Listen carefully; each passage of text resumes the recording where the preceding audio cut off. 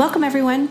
I'm Sue Barber, author, former IT director for a Fortune 500 company, turned executive coach, and this is the Visibility Factor podcast, where we explore how to raise your visibility and play bigger at work and in life. We'll explore key topics and welcome guests that help you shift your thinking about yourself so you can see new possibilities for your leadership. I'm on a mission to create a visibility movement for leaders to show their value and be seen for their true talent. Are you ready to take the next step towards a higher level of visibility for yourself? Let's go. Hi, everyone. This is Sue Barber. I just wanted to give you a quick intro to this episode because due to some connectivity issues that we had, there are some noises throughout the episode. But the content was so amazing that I did not want to re-record it and then lose any of that good content for you. So I hope you'll understand. We definitely always try to make sure that we mitigate that wherever possible, but sometimes those things are beyond our control. I hope you enjoy this episode as much as I did. Thanks. Hello, everyone. Welcome back to the Visibility Factor podcast. I am so excited today to introduce my guest, Sue Firth. We actually met on a podcast exchange, and so I was on her podcast, I think it was a couple weeks ago now. So I'm very excited to introduce her to all of you. She is super smart and just has a lot of good insights. So Sue, I'm going to let you introduce yourself, and then we'll get started with some questions. Oh, thank you. That was a really great one. Thank you. That always makes me laugh because it kind of makes me feel like I've got to live up to that now. No pressure. Oops. No pressure. Exactly. Yes, so you already know my name is Sue Firth. I'm a business psychologist, and we're basically a hybrid of a couple of different skills. So because the psychology part gets to work such a lot with people, we get a lot of insights about how people think and all the stuff to do with how they approach things and whether that's good, bad, or could be improved. And business, we spend a lot of time in business consulting, but also working with businesses, directing them strategically and operationally. And when you put both of them together, it makes really a very suitable, useful sort of set of skills to offer business, really. I love that because when I read your bio, I'm like, I have never heard of a business psychologist before. Yeah. So I love that you do that. So how do you think that helps you show up differently because you have that title? And how do you think your clients see you differently because of that? Oh, I think that's a great question. I'd be very frank with you. I don't think it helped me in my early years when I was first starting out, because I think, if anything, it just got in the way because lots of people didn't really know what it was I did. And also, I think they were supremely put off by the reference to psychology or being a psychologist. I think it got mixed up with being a psychiatrist or something like that, and they all thought they'd be analyzed to death. So I started to develop some humor around it. You know, that's okay. It's all right. I'm not going to analyze you to death, and I'm not wheeling in my bed so you can lie down either. And, you know, maybe I just thought that was meant to be funny. But I think genuinely it was clunky and quite difficult to start, in which case I did have to develop a good sense of humor, a thick skin, and an ability to talk about the subject matter rather succinctly. And I would recommend that to anybody. I know we now call it an elevator pitch. I don't really worry about it to that degree, but I think if you can summarize what it is that you do and you can say it in a few significant sentences, I think people always value it because then they can get a handle on it very quickly. I think that would be the first point. And therefore, when it comes to business, really, they now work out I am a performance coach, and I am a psychologist who supports them. I'm a professional speaker, so if they ask me for one, there's usually a double benefit in there. And it's mostly because I took up certain topics that I felt would be useful to them. So it's really the development of those topics and staying abreast of the applicability or relevance of those topics that also helps you a lot.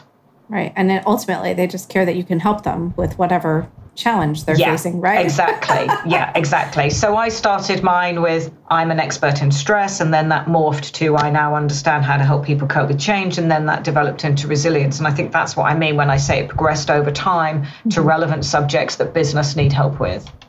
Yeah, I think that makes total sense. So in the world we're in, we're all dealing kind of post-pandemic to some extent. It's still existing in many ways.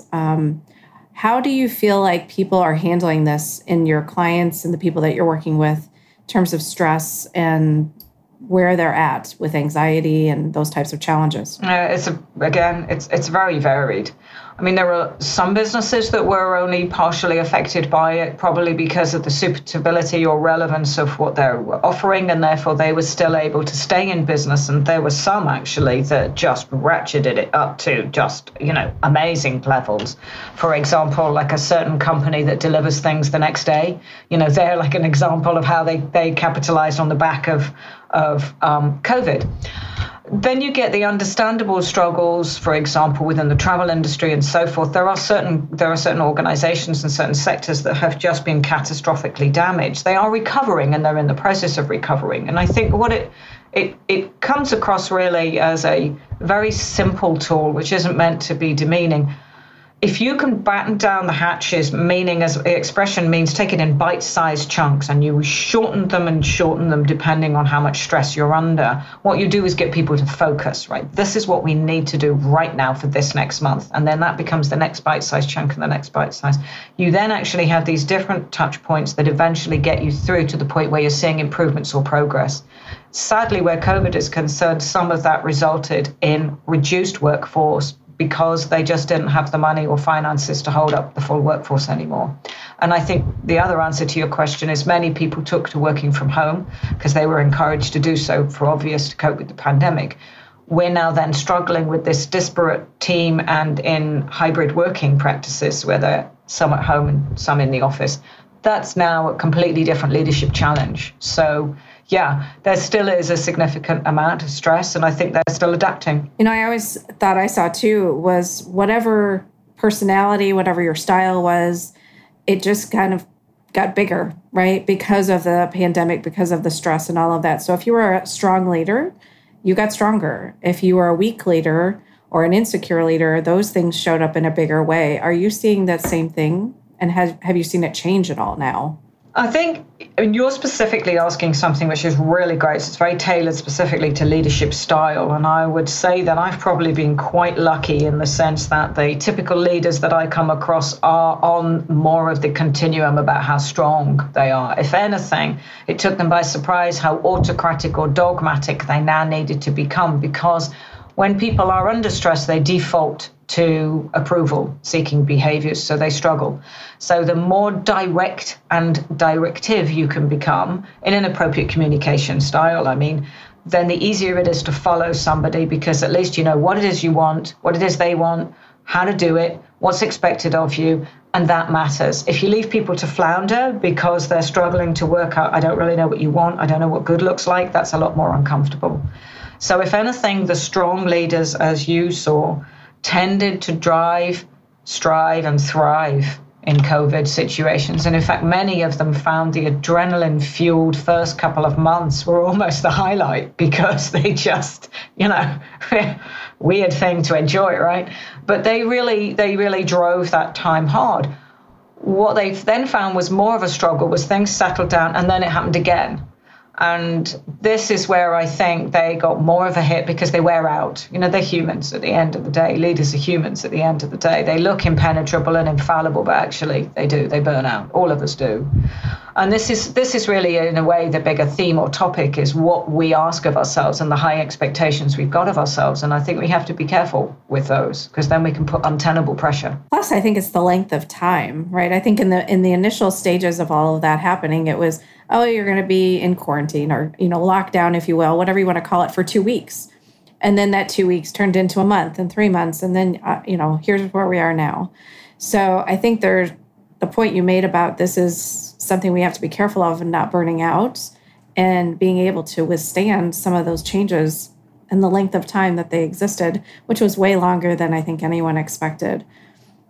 What I love about what you first said was breaking down into bite-sized pieces, because I think that is important for the leader as well to say, okay, what's the first thing I have to do right now? Not everything. What's just one thing I can do to move forward? And I think that helps people have a path. I would say you're right, but I think that the reason why you're right is because behavior has to be sustainable in order for it to be successful for an individual or a leader, but in both cases. And one of the things that we do know about people in general, so that's anybody really, is that there is a value in your comfort zone.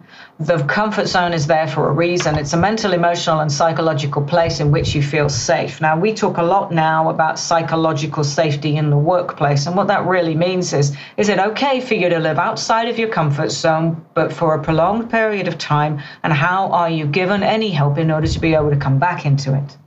And the value of being able to come back into it, even for short periods of time, is that you rest and recover. So the things which drive people either into or out of their comfort zone are kind of 5 points, really, 4 C's and an F. There's probably even a T as well. Are you confident of whether or not you know what it is that is needed of you and what you're doing? Do you feel that you can therefore cope as a result? Are you there by choice?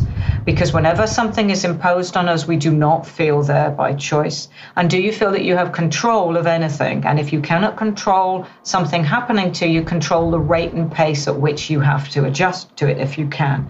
If something is familiar or unfamiliar, it tends to drive you out. And do you trust the people who are guiding you in the first place? So this is the reason why your comfort zone is in place, 4 C's, 1 F and 1 T. But I would say to a leader who is running people and running their lives and supporting them, there are 3 things people still want, irrespective of whether they're in or out of their comfort zone. A certain amount of security. If you can't guarantee that, at least be honest. A certain amount of stability, so don't keep moving the goalposts indefinitely because they need a period to settle down. And be consistent about whatever it is you do. So again, don't keep introducing new practices just for the fun of it, because actually all that does is just burn them out.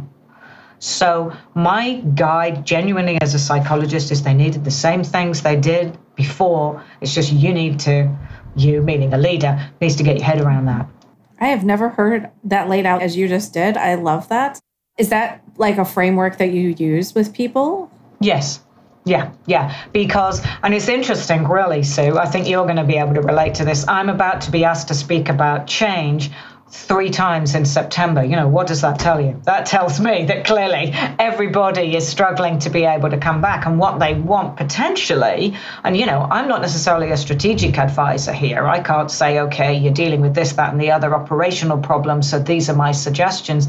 Mine is largely a toolkit around people. It's understanding the psychology. And I think that brings me to the next point. The psychological contract, which is an unwritten, unspoken set of rules and expectations about what it means to come to work, has changed. If a leader can get their head around how it has changed, then they will still come up with the equipment and the answers and the solutions to help people feel stable and secure, even if they do have to go through change processes whilst they try and do that. And the reason why the psychological contract has changed is because it's been changing for a while. It's no longer about the fact that if I come to work and I get paid, I will be happy. It's now a lot more complicated than that, especially if it revolves around hybrid working. So you still have to make sure that you stick to the 3 things that are going to make people feel at least comfortable. And if they feel comfortable, they'll trust you. If they trust you, they'll stay. And this is where we retain talent. This is where we can still manage to cope despite the fact that it's changeable. And I think it's asking a lot more of leaders in general, right?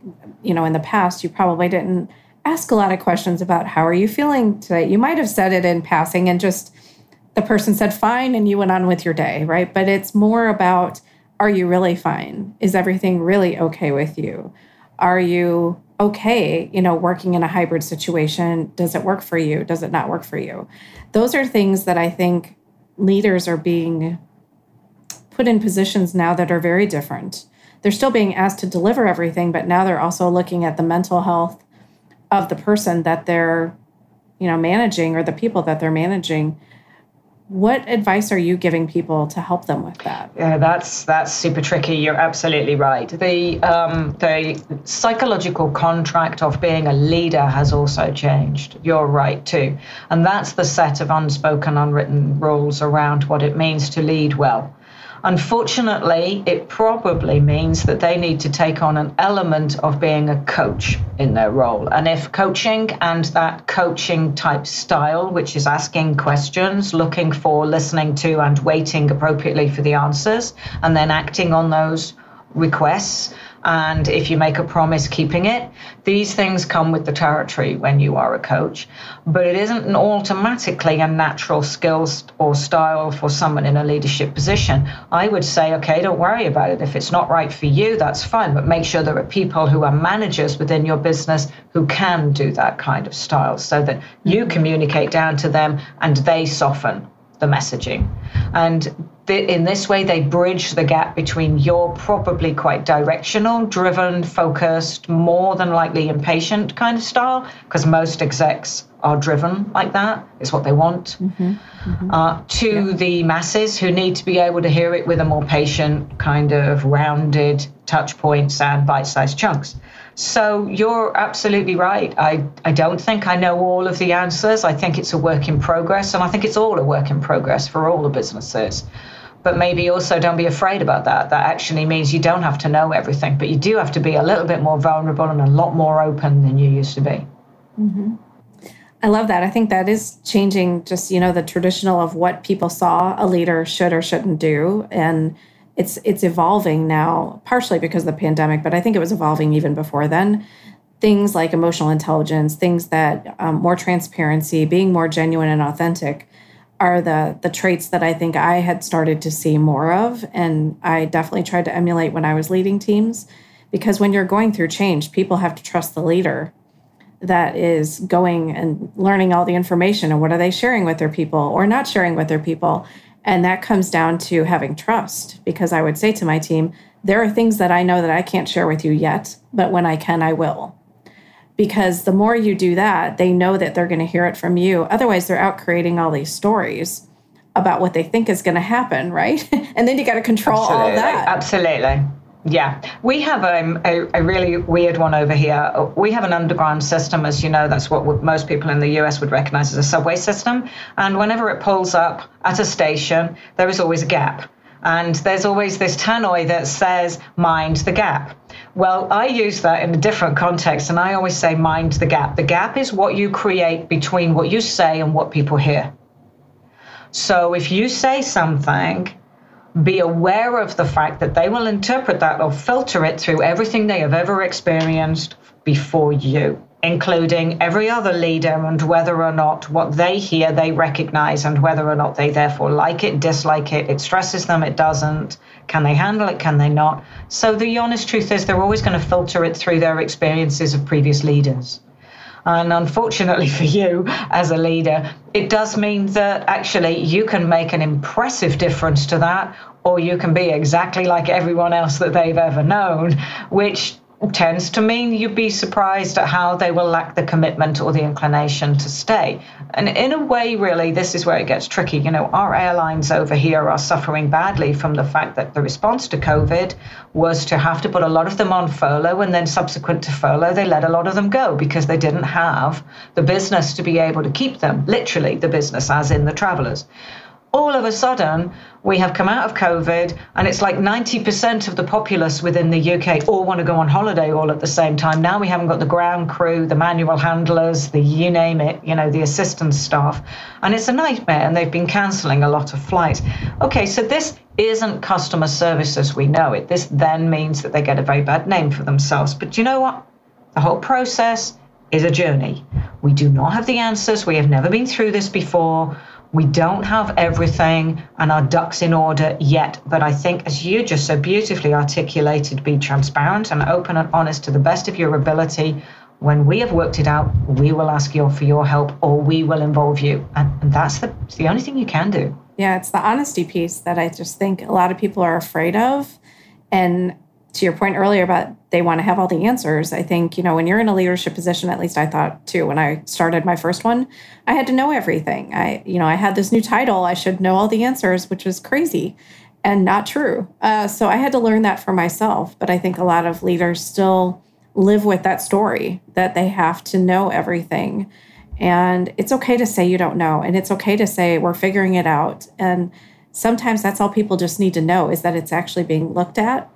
Not that you have the answer. That's the important part. And I think that's beautifully expressed. If I may, because I sound like I'm being pedantic, which is not my intention, I would say be honest with the piece you've just shared, which is we're figuring it out. The only difficulty, which makes it a full-on public relations statement that you feel like you're always on, on show, is it's tricky if you say we don't have the answers, because that will mind the gap. That will mean people will fill the gap, because they fill the gap with fear wherever they don't have the facts. And you're so right, but equally it means, if you phrase something, don't phrase it just because you think you might know best. I mean, if you see what I mean, there are some royals over here, as you know, they've managed their lives pretty badly and pretty publicly. And one of the reasons why they have done that is because they've made a unilateral decision to go on the television in front of the cameras and make their own statements about whatever they think is going on. You cannot do that and come out cleanly, because you haven't practiced what you're going to say and you do not think through what people are going to hear as opposed to what you think you're saying. So that's what I mean when I say it's not what you say, it's what people do with it that matters. 100%, yes. I think we've seen a lot of demonstrations of that over the last 3 years, for sure. Yeah. Okay. So I'm going to switch topics. I would love to talk to you about imposter syndrome, because you and I had some good conversation about that on your podcast. I would love to hear, what are the big types of imposter syndrome that you're seeing in your clients? Right. Okay. So my strap line where that's concerned is you are not an imposter in your own life. And I really want to get across to people very quickly that just because you demonstrate certain behaviors or have certain thoughts, it is not stuck for life. It can change. And it does not mean that you were born with some kind of dysfunction. What's happened is that you have learned certain behaviors. They're probably protective. They're wrapped into the comfort zone. They're based on fear. And they are understandably about your experiences. Unfortunately, though, this can turn up as 3 subsequent symptoms that other people are quite likely to pick up. So it's just an awareness piece that we're sharing with you. The top one is that your own thoughts get super stuck, almost to the point where they get obsessive, because you just spiral around sort of thinking I'm not worthy, or I'm not any good, or I haven't done a good job of that. I think that leads to enormous amounts and huge self-doubt, which plays out in your behavior. And you and I have talked about this before, where you don't step up or step forward or say anything. And the sad reality of that is you tend to hold back or sabotage yourself with most things. So even though you think something really good and positive, you don't actually say it. So I have to be honest, I've probably picked it up more in behavioral terms than I have in different types, which is the specific answer to your question. Mm-hmm. How has imposter syndrome impacted you? So I think probably I wrap mine into one of the brilliant answers that I kind of came across in terms of another lady I listened to, who I think was an answer for my situation in my own life. And you happen to have asked it in the questions you preempted me to think about, which was, what is it that you feel you took the most out of in anyone that you've ever, has ever helped you, a mentor, a coach, or something like that? And I think the way my life was panning out in terms of showing up as imposter syndrome was more about, I'd got what's called energetic maximums and minimums. And this is a level below which I won't go, but I also put a ceiling on places where I would go, so I wouldn't go above it either. So if you look at this, say financially, how much is the absolute lowest that I need to earn? And you would have a set point. And then unfortunately, you also have an energetic one that you're working towards, which is, and how much is the maximum that I need?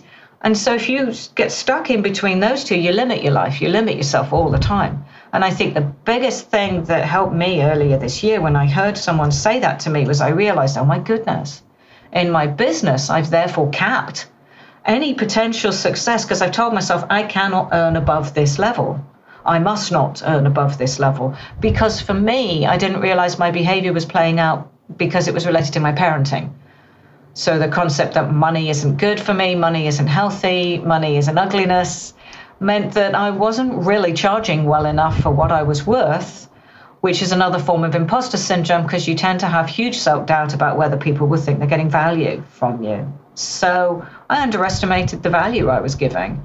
And I think once I got hooked into that, pulled that out of my life, Velcroed that off me, which you have to be brave to do. This behavior serves me. This behavior does not. That one's going. You have to learn to work with the person you get left with and start using that person, experimenting, being out there, get the feedback, get that right, work it through a little bit, and that's how you change. Oh my gosh, I love all of that you just said, because I think so many people have money stories in particular, right? And it shows up whether you are in business for yourself, whether you own a business. And I think it also shows up as individuals, right? Like decisions they're willing to make for their own lives. Should I buy a car or not? Should I buy a house or not? Should I do anything, take a vacation? I think there's a lot of money stories. My coach described it as you either repel it or you take it in and adapt, into your life, right? And I think that was definitely something that I have been working through myself. So I'm so happy that you shared that with everybody to hear. Financially, I think that's just one piece. There's all these other pieces energetically that we have stories about too. And I love that you use Velcro, because that's what I tell people. Whatever you're thinking, you have the ability to either Velcro that to you and hold on to it, or you can let it go. You can just take it off and let it go. Absolutely. Absolutely. One of the biggest things I said to somebody, and I didn't even realize it was going to be an amazing thing to have said, and I didn't mean that immodestly. It just came out of my mouth and it worked for her, because she got this huge light bulb moment, was I prefaced it with, I just want to say something to you now, because she happened to be recounting a story related to her mom and the way that her mom had handled her, and also a label that her mom had given her. And I said, okay, I really just want to say this to you now. Dump all that does not serve you. And she went, and I kind of went, has something just happened? I'm sorry. I was looking around me a bit nervous in case I'd done something naughty or rude or wrong or something. And she just went, oh my goodness. I never realized. I never saw it like that. I said, well, is it a fact? And she said, no. I said, how can it be a fact? How many restaurants do you run? She said, 5. I said, you can't run 5 restaurants and not be an intelligent woman. So that label does not serve you. Sometimes they have to come to us to hear this, and this is okay too. Go for support. Go roll your life out. Let someone else listen to it, and they will help you work out what to Velcro off, because you absorb all of these messages that does not make them right, does not make them fact. And I don't think I knew before I was a coach that to even question those things, right? To even question my thoughts. I just was on automatic pilot, as I call it, and just going throughout my life with the beliefs and the experiences and assumptions and all those things that I picked up along the way, and I just assumed they were true. And so if you take nothing else from this, listeners, just what she just said about listening and looking at your thoughts for yourself and saying what serves you. And if it doesn't serve you, let it go, because you'll be so much happier, have so much more energy if you just let it go. I agree completely. And I think sadly, sometimes it does come from someone else, It's not just inside your own head. I mean, we're talking about imposter syndrome, and most of imposter syndrome wraps around your own thought processes, which you then take as written in concrete. You believe them. You have entrusted them with all the weight and all of the responsibility of being factually correct. So that's the first thing I would say, is check out the assumptions you are making and compare them to the facts. Stick to the facts. The facts will speak for themselves. Have you done a good job? Potentially, yes. Did other people tell you that you'd done a good job? Look for proof or evidence that that job was good because whatever, you brought in the funds, or the project went well, or the presentation was well received, or something, and compare that against what's going on in your head, and then trust other people's opinion for the first time in your life for a while, until you can get to grips and work out whether or not your own is to be trusted. It's because your filter's broken. Your filter is tricky, it's broken, it's got stuck. You just need to wait until that actually works its way through, and until you can start to trust it again. Brilliant advice. I couldn't have said it better myself. I love it. So you and I met on a podcast. So I would love it if you would talk a little bit about your podcast, the focus areas that you really spend time on, types of guests that you have. I just think it would be really helpful for the audience to learn about your podcast too. Thank you. That's really kind of you. Yeah, mine is called The Executive Edge, and you did a great job, by the way. You're coming up for download this week, just so you know. So sweet. Yay. That's your episode. Yeah, completely. Yes, it's predominantly for the target market of executives, but that doesn't mean there isn't a lot in there for other people. But I think that the typical topic, therefore, is wrapped around leadership management. But we've actually described it as skills in life and business. And that's, I think, pertinent. It can be, we've got how to handle a marriage that's working or otherwise at one end of the spectrum, right through to the other end, which is how do you value your business for sale? So there's a lot in between, really. Mm. And I think where you and I covered a lot of ground, and it was hugely valuable to people, was because we talked about how to step up and how to be aware and how to be visible. And I really believed in that as a topic. I think that's terribly important. But it's not, you don't necessarily have to drive your life all the time. That can be exhausting too. And I think both of us would say that, wouldn't we? But you do have to know what it is you want. Oh, for sure. I love all that.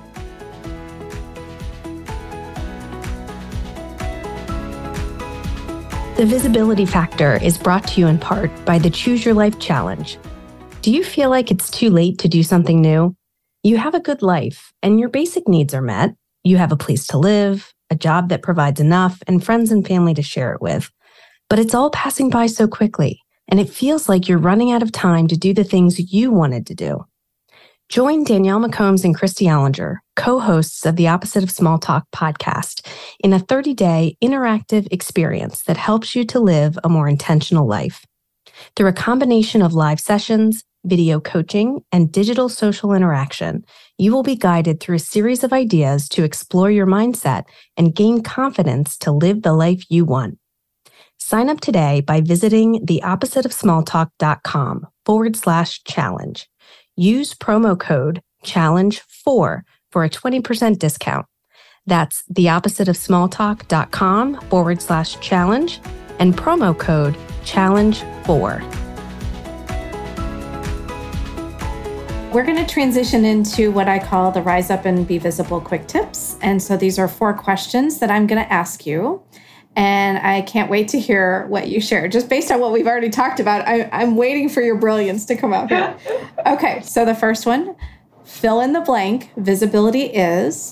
Okay, so I think visibility is working out what you want, but in the process of going for that, you might need to decide where someone's taking credit on something that you've done, and you have to work out whether or not to fight the battle.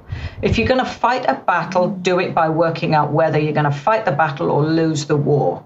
Because the aim is mostly stand up for yourself so as to make sure someone doesn't take credit for something. But ultimately, if you don't think you're going to win, okay, fair enough, allow that one to go. But just be aware that if you do, that could have an implication for the next one that comes along, from which they will probably learn it's okay to take it off you. So my tip would definitely be take the credit back wherever you can. Make sure you stand up for yourself. Do you have advice or a tip that you could share with the listeners on what you have done to be visible? I would say that I think I have been very strong in conviction, but not aggressive. So I think I am strong and confident, and I think I've learned to be. So I've made a lot of mistakes along the way. I think I've learned to be a speaker. And I would say to you that being a speaker gives you a platform opportunity to act. I am without doubt a failed actress. There is absolutely every possibility that I will never be on the stage, but I am in a way on the stage. And the beauty of being a speaker is you know what it is that you want to say, but you don't have to say it the same way every time. So it's not like having to sing. You can fluff. You can stumble as long as you make your point at the end of it. So you learn to make points quite succinctly.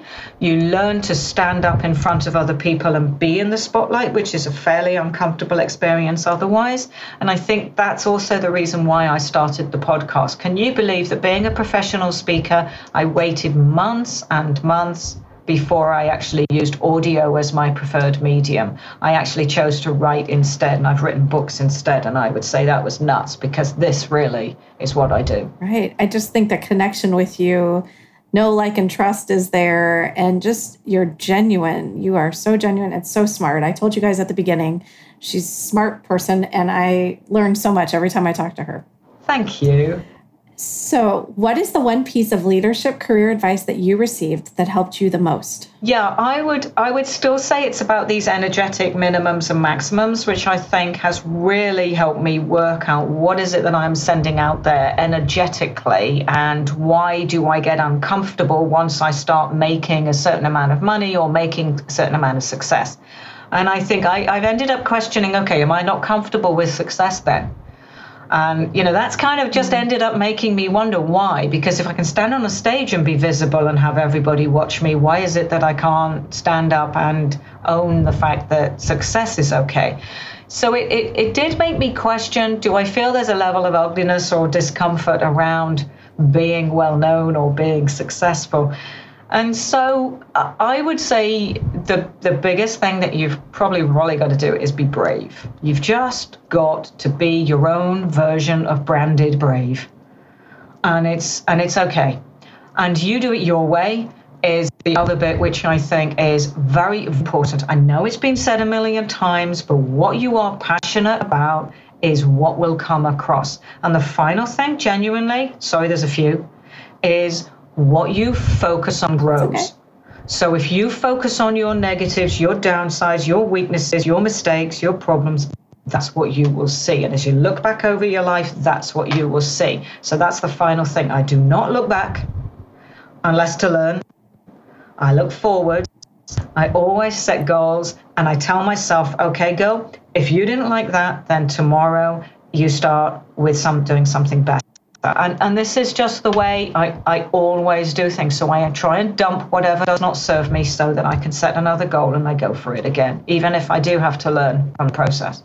And I think showing up that way just allows you to stop comparing, right? Because you're in a place where you can make mistakes, you can experiment. And I think it's interesting you brought up the success piece, because I think a lot of people fear failure, but there's also a lot of people that fear success.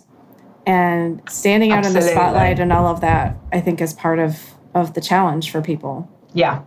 If I may, I worked out not only for myself, but also I think there were quite a few people I've discussed this with, leaders included. There are 3 fears, really. There are 2 that you're born with and 3 you learn. The 2 that you're born with are always the 2 that come with being a baby. So there's a fear of loud noises. They tend to do this in a kind of panic, and they tend to fear falling over. So when they fall over and are on their face, obviously they give it one of these and then they start to cry. That's what a baby experiences. By the time you start growing up to be a teenager or an adult, the 2 classics are fear of failure and fear of rejection. Obviously, they come with the territory of growing up. But there is absolutely no doubt that the 3rd one is the territory of ultra-high achievers, or UHAs, as we call them. And that is where a potentially imposter syndrome lives, because it is the relationship between another 3rd fear, which is the fear of maintaining your own success. There's absolutely no doubt that a lot of high achievers will experience that one, really, more than any others when you work through it with them. Mm-hmm. Yeah, I definitely have seen that for myself at times, and clients as well. It's hard because they think, why would I not want to be successful? Why would I do that to myself, right? And it's a great question. You have to understand and kind of explore what that means for you. What does success mean for you, and what is, causing you? Mm-hmm.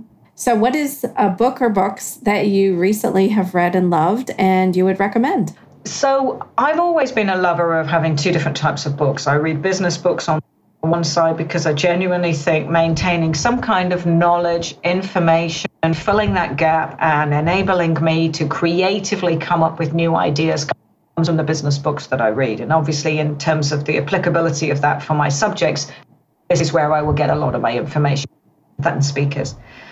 But I think my personal choice varies a lot.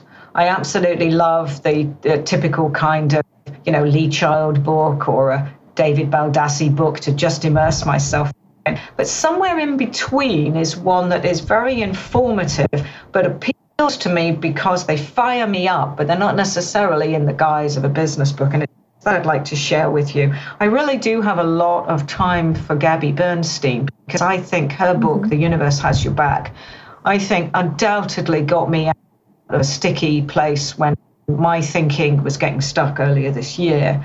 And I think if you can read something and it has the ability to influence you and to know and trust who and what is going on around you, and that the energy that you send out tends to come back, but equally can be altered, it makes you realize, wow, I have a lot of ability to influence what happens for myself. And I think her book is a really genuine one. I started with that one. I moved on to Amanda Frances. And if I can recommend people to look for her, apart from your own book, of course, Sue, apart from your own, I would definitely say go for it, go for it. Okay, so say the last one again, Amanda. So Amanda Frances, the surname is spelled Frances.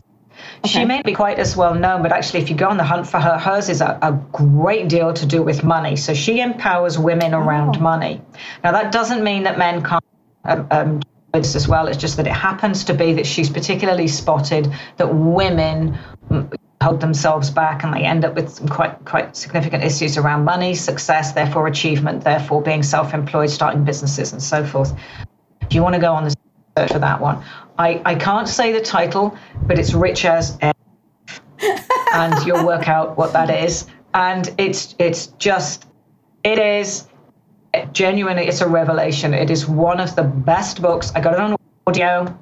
It is just one of the best books I've ever listened to. The woman's a gem. Excellent. Okay, well, I'm going to check that out because I have not heard of her. So I'm so excited that you brought it up. And I love Gabby. I think she's, got a lot of great stuff. And I have her podcast and all that stuff too. So thank you for recommendations. I just feel like everybody has a lot of great books and stuff that they're reading, and I just love to share them with the audience. I think it helps people get exposed to new things that they may not have heard about. So where would you like people to reach out to you if they are more interested in learning about you, the podcast, working with you? Thank you. The podcast, The Executive Edge, is on all the major platforms, including Spotify, Google, iTunes, and so forth. You can find me, subscribe by all means if you wish to, but equally just pick up one episode on a topic that you think is interesting, because we now have something like 98, I think, out there. I saw that. I've really enjoyed the podcast. Yeah, it's coming on, I tell you. I'm not quite certain what I'm supposed to do when I reach 100. Do I turn it? Do I just start phase 2? I don't know, but it's almost like series 2 or something. But yeah, my stuff, the person I am, is definitely www.SueFirthLtd, short version of limited.com. But I have a second site, which I still think's rather lovely. It's less frequented. It's me as a person. It's SueFirth.co.uk. That is very much about me and the coach and the coaching that I do, because it isn't all for leaders.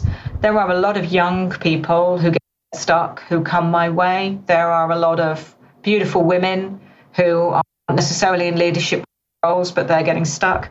I think I have a homing beacon or satellite dish for pain. So if you know you're in pain or you're stuck, it's kind of, this is maybe the kind of thing you could bring to me and I can help.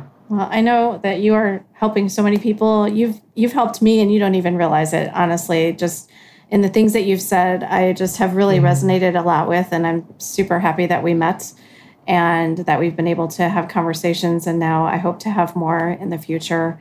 And I know that you're helping a lot of executives who need your help for sure. So thank you for being on the show. You are so welcome, Sue. Thank you.